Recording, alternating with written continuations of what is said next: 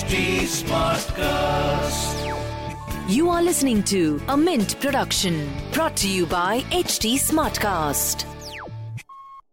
Hello everyone, I am Lata Jha and welcome to the latest episode of our show Business of Entertainment, your weekly dose of the financial performance of what's buzzing in the world of entertainment, at the movies, on TV and on streaming platforms around you.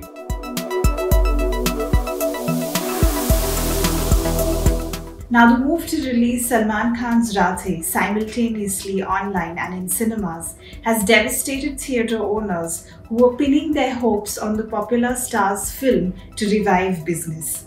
While top multiplex chains will probably refrain from releasing the film wherever their cinemas are operational in India, single-screen theatres say an online release will not impact audience draw, especially in small towns. They want to play the film to get the business started. Such moves, however, only mean that recovery for theatrical business in India will be delayed when it is already projected to clock losses of 3,000 to 4,000 crore in 2021 alone. It also means that more cinemas will shut down. Films such as Sooryavanshi, 83 and Akshay Kumar's Bell Bottom are already in talks for a multi-platform release, though there have been no formal announcements yet.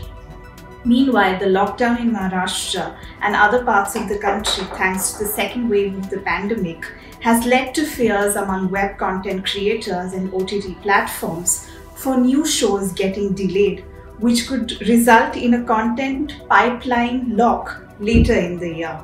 Most content creators and platform owners are holding on to projects hoping things will get better later this month.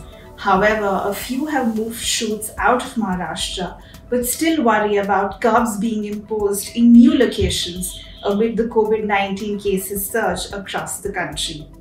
Insurance does not cover production disruptions such as these, and it is a dangerous scenario for content creators whose timelines with talent under contract have gone for a toss. Also, Tamil film Master, that released in cinemas for Pongal this January, is nearing the end of its box office run with collections of 162 crore. The film has completely beat Telugu courtroom drama Vakil Saab that will end up with net earnings of around 115 crore and is second in line as far as post-pandemic releases go, though the Telugu film had only released in one language as compared to the 3 original and dubbed versions of Master. These are the only 2 films to have crossed the 100 crore mark in India post the pandemic. That's all we have as far as entertainment goes this week. We will be back next week with more news and context on all that's fun and entertaining in hopefully better times. Till then, stay safe. Thanks for tuning in.